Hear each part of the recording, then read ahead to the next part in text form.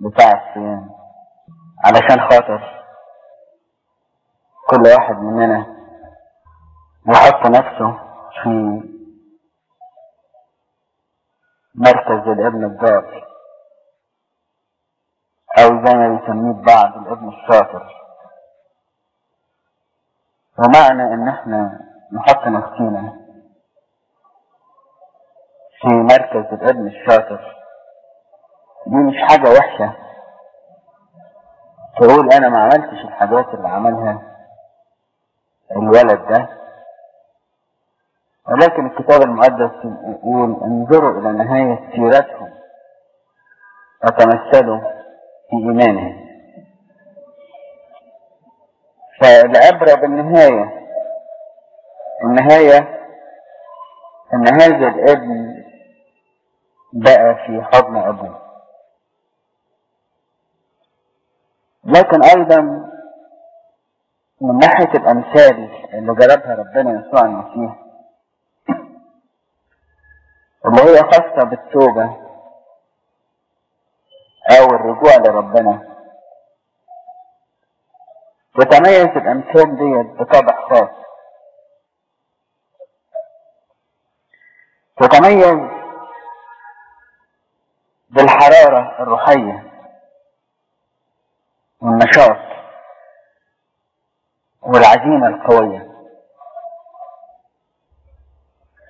شوف الأمثلة اللي هي ضربت من أجل هذا الموضوع.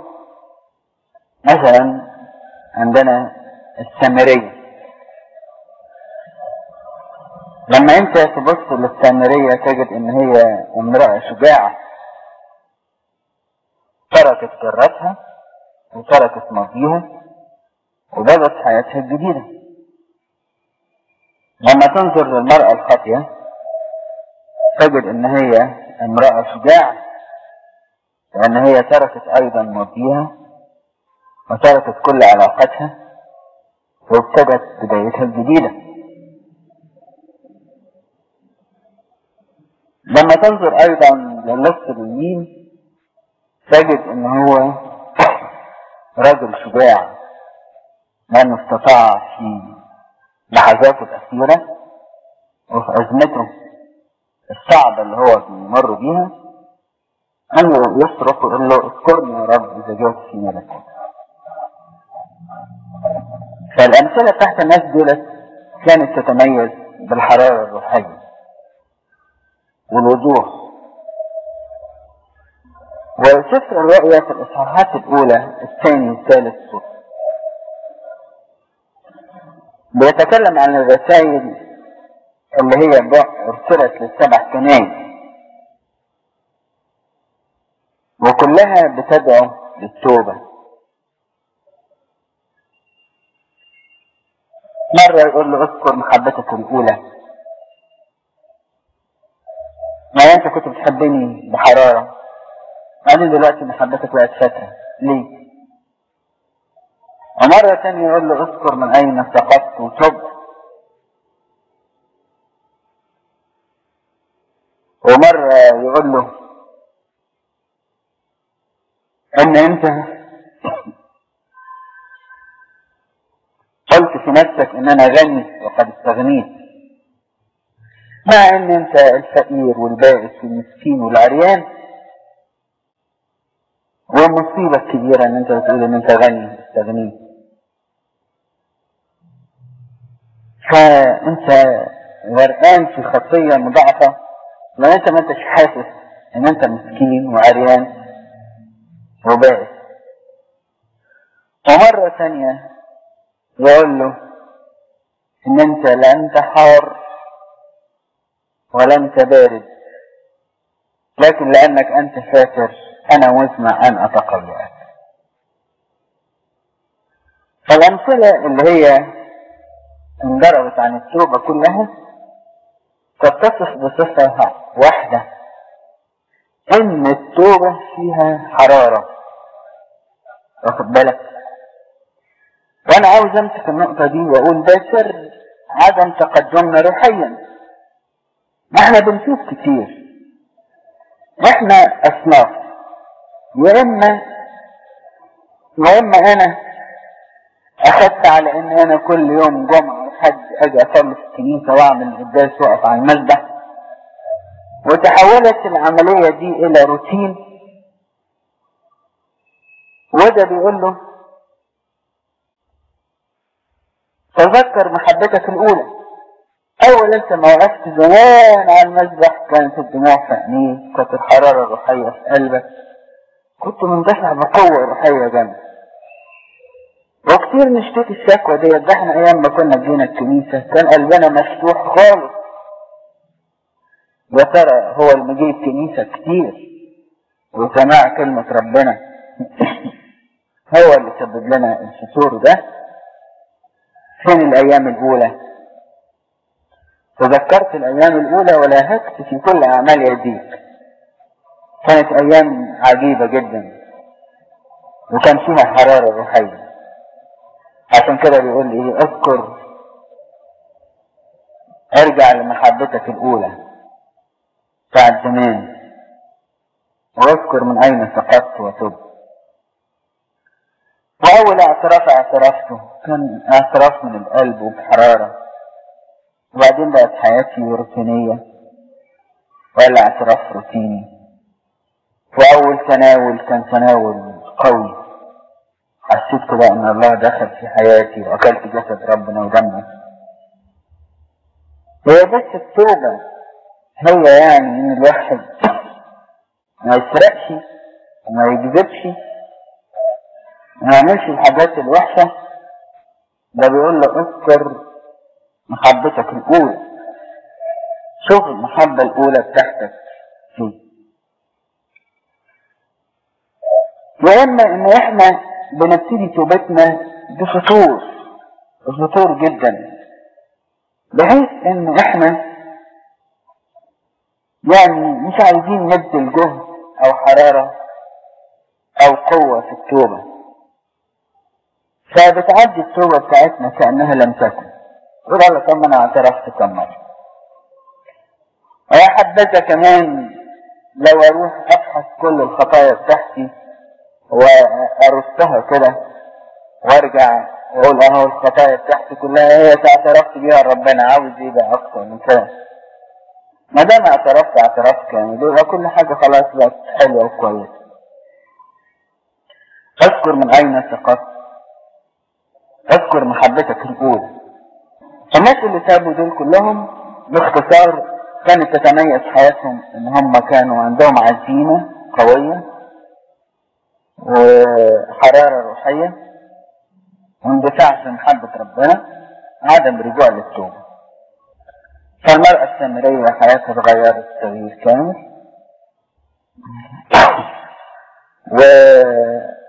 والابن الضال الى اخره. كانش ينفع ابدا بالنسبة للابن الضال ان هو يتوب وهو في المكان اللي موجود فيه، لازم يرجع تاني يسيبه ويرجع لحضن ابوه من جديد.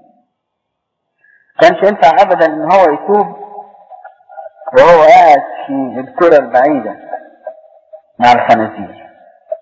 ان التوبة ما تنفعش الا بالترك.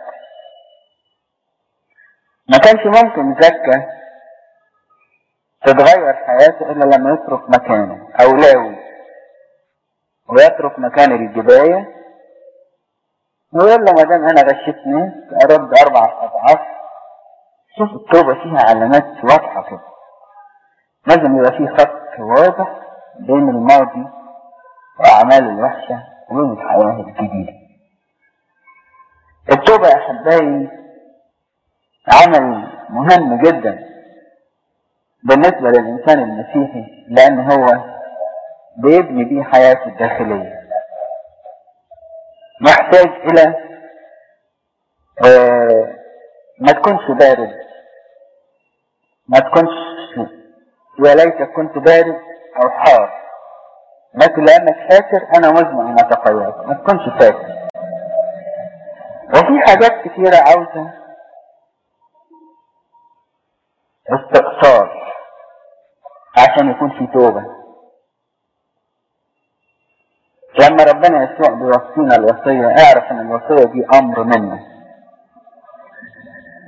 لما بيقول لا تدينوا كي لا تدانوا، يعني اعرف ان احنا ما ننطقش سيرة الناس، خلاص يعني خلاص، نجيبنا سيرة الناس نجيبها بالخير بس، ما نقعدش مع بعض عشان نقول فلان عمل وفلان خلى وفلان سوى. لا تدينوا كي لا تدانوا، وكل واحد ينقد اخوه في شيء هيقع فيه، لازم نسر ربنا كده. انا قلبي مفيهوش تسامح، لازم هتعلم التسامح. كلمنا عن التسامح وقال اغفر لنا ذنوبنا كما نغفر. النهارده بيقول لنا ان التوبه فيها حاجات كثيره خالص متعلقه بالقلب. ولو اننا في الصيام وبنهتم بالاكل اللي بيدخل الفم، لكن بيقول لا، ده مش ما تهتمش بالاكل بس، لان الاكل ده امر سهل، لكن من الفم تخرج حاجات ثانيه وحشه، والحاجات الوحشه دي طالعه من القلب، لان من القلب تصدر افكار شريره، من القلب تصدر افكار شريره. احنا بنتكلم على الصيام من دلوقتي على اللي يخش الفم، فالنهارده بيقول لنا الصيام من اللي يطلع من الفم كمان. احنا طبعا مش زي الناس الحرفيين اللي ياخدوا حته ويسيبوا حته، احنا في الانجيل بتاعنا ناخد كل حاجه. الصيام عن الاكل اللي سمه ربنا يسوع المسيح اللي بنمارسه، لكن عايز يورينا النهارده ان الصيام كمان صيام القلب. قال اللي يطلع بقى من البق ده واللي يطلع من الفكر اصله طالع من القلب. وبكده يكلمنا في موضوع خطير جدا عشان نمارسه في حياه التوبه. هل من القلب من جوه يطلع من القلب؟ قال كل حاجه. الانسان ده غريب جدا. في الاول قال القتل، احنا بنقتل، قال القلب من جوه تطلع منه افكار كراهيه وبغضا، واحنا في الصيام بنتكلم عن المحبه، فاللي يبغض اخاه هو قاتل نفسه. والزنا والفسق والسرقه، في سرقه بالقلب، في سرقه بالقلب، ولازم الواحد يكون يسرق بالايد. في سرقه بالقلب، واحد يشتهي حاجه في غيره ويشتهي يسرقها وياخدها هو ما سرقش. والتجديف، ومارمرقس يزود عليها الكبرياء والحسد. كل دي افكار تخرج من القلب. فعاوز يورينا ان التوبه في الصيام مع التدقيق في الحاجات اللي احنا بناكلها ناخد بالنا من الحاجات اللي بتطلع من الفم، عشان الفم ده اللي بياكل جسد ربنا ودمه تطلع منه كلمة كويسة تمجد اسم ربنا. وقال ان القلب هو المركز اللي بيطلع منه كل الحاجات دي. فالنهاردة هو بيدينا مفاهيم مهمة جدا للتوبة. التوبة لازم تكون فيها عملية قطع وفيها عملية حرارة وقوة وما فيهاش خطور، وتكون يعني بحد قاطع بحيث تفصل بين حياة وحياة. دول الناس اللي بيتابوا اللي بيتوبوا، لكن اللي بيمشوا حياة فترة دولت ويرجعوا تاني مش هيدوقوا التوبة أبدا. الناحية الثانية قالوا إن التوبة تطلع من القلب، فالواحد يفحص قلبه من جوه يجد إن القلب بيعمل حاجات معينة يبتدي يحاسب عن نفسه في فترة الصوم ويتوب عنها. بيطلع من القلب إيه؟ حسد، أفكار شريرة، قتل، كبرياء، سخط، تجديف، سرقة. يبتدي التوبة تبتدي من الايه؟ من القلب. النقطة المهمة خالص اللي هيكلمنا عنها انجيل بكرة اللي هو الاصحاح 15 من انجيل معلمنا لوقا. التوبة عندنا احنا المسيحيين لها معنى تاني خالص خالص غير عند الناس التانيين. الولد رجع لحضن ابوه، والولد لما تاب ما قالش ارجع لابوه، قال كان من اجير عند ابي يفضل عنده الفجر وانا هنا اهلك جوعا، فانا ارجع اشتغل عند ابويا خدام. طيب لما انت ناوي تشتغل خدام ما تشتغل خدام عند اي حد، يعني اكرم حتى عشان ما تشوفش وش ابوك اللي انت اسأت اليه ده. هلا في حاجة جوه قلبي كده بتقول لي روح اشتغل خدام عند ابوك، اما اديك اجرة زي ما تشتغل عند اي حد تاني. قال لا، في حاجة كده بتقول ده ابويا، وخدام عند ابويا غير خدام عند واحد غير ابويا.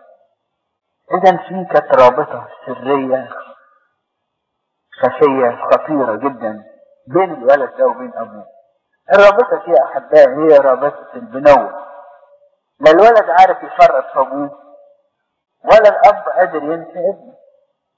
فعشان كده الاب بيقول هروح اشتغل خدام عند ابوه، ملوش وش ان انا اكلم. فالتوبة عندنا في الكنيسة بتبتدي بالمعمودية. المعمودية احنا فيها بقينا اولاد ربنا وبنقول ابانا الذي في السماوات. فاحنا في توبتنا في الواقع، طبعا انت عندك ابنك في البيت وشوف بتتعامل معاه ازاي. ما تتعاملش معاه زي الاجير بيعمل حاجه كويسه تقول له خد اجرتك تاخر النهار وانزل تفتح في الشارع عشان انت ده انت بتعامله على اساس ان انت بتحبه، واحيانا تكثر من تأديبه لان انت بتحبه. فمعاملتك ليه مش زي الاجير تديله اجر اخر النهار وخلاص. فالاب في الواقع النعمه اللي احنا خدناها في المعموديه، نعمه البنوه ديت الحبل السري اللي بيربطنا بيننا وبين الآب، وبيدي للخطية مفهوم تاني جديد خالص. ايه الخطية بقى اللي عمالين تحكمنا عليها في الكنيسة دي؟ القتل والسرقة والقلب يطلع منه معرفش ايه وايه وايه وايه. قال ابدا. لما علمنا بولس الرسول في رسالة التسالونيكي بيتكلم عن خطية الزنا، بيقول لأن من يرذل لا يرذل إنسانا بل الله الذي أعطانا روحه القدوس. فإدى الخطية مفهوم جديد خالص. قال الخطية دي ليست موجهة ضد إنسان ولا بيقع فيها إنسان، لكن هي موجهة ضد الله لأن الإنسان ساكن جواه روح ربنا. من يرذل لا يرذل إنسانا بل الله الذي أعطانا روحه القدوس. ابتدت الخطية تاخد معنى ثاني. بولس الرسول يقول ده أنا ابنه ومن لحمه ومن عظمه، أفياخذ أعضاء المسيح أجعلها أعضاء للخطية؟ زادت الخطية إحنا في مفهومنا مش إن أنا أسأت لفلان وخلاص، لكن الخطية موجهة لله ذات وموجهة لله الآب. وبعدين عاوز أحكي لك أقول لك إن الإنسان بيمر بفترتين. الفترة الأولانية اللي ما بيحسش بأن ربنا ده أبوه يقعد يقع ويقوم ويقع ويقوم ويقول طب خلاص مش هنعمل خطية، مش هنزعل ربنا تاني. أول ما بيكتشف محبة أبوه ليه وإن هو بيجرحه بالخطية مبقاش عاوز يعملها تاني. تقول له ليه؟ يقول لك كفاية بقى، مش عاوز أعذب يسوع، مش عاوز أجرحه، مش عاوز أسبب له ألم تاني، لأن أنا في الواقع خطيتي هو اللي بيشيلها، محدش بيشيلها غيره. هو اللي حمل أسقامنا وحمل أوجاعنا وخطايانا، محدش بيشيلها غير المسيح. فأنا خطيتي موجهة للمسيح شخصيا، فأنا ما بحبش الخطية وبكرهها، رغم ان انا احيانا اقع فيها، لان انا بحب المسيح ومحبش اجرحه. ويبتدي دلوقتي يدخل مفهوم عميق تاني في حياتي، بقدر ما بحب ربنا بقدر ما بكره الخطيه.